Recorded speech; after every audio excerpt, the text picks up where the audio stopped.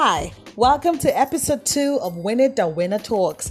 Thanks for stopping by my podcast. Today, we're talking about entitlement mentality.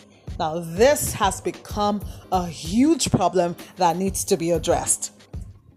An entitlement mentality is a state of mind in which a person comes to believe the privileges are instead right and they are expected as a matter of course. Now, many have highly unreasonable expectations about what they are entitled to.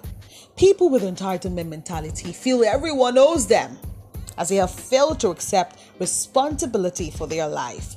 They expect others to constantly solve their problems without accepting that the problems are of their own making.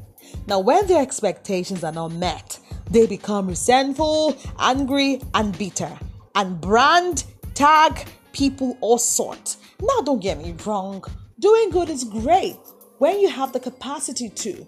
But when someone makes you feel bad because you can't give them what they are asking for at a particular time, then that is all shades of wrong.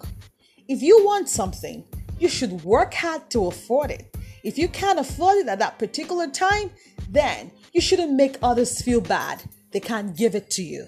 Hope this helped. Thanks for listening to my podcast. See you on the next one.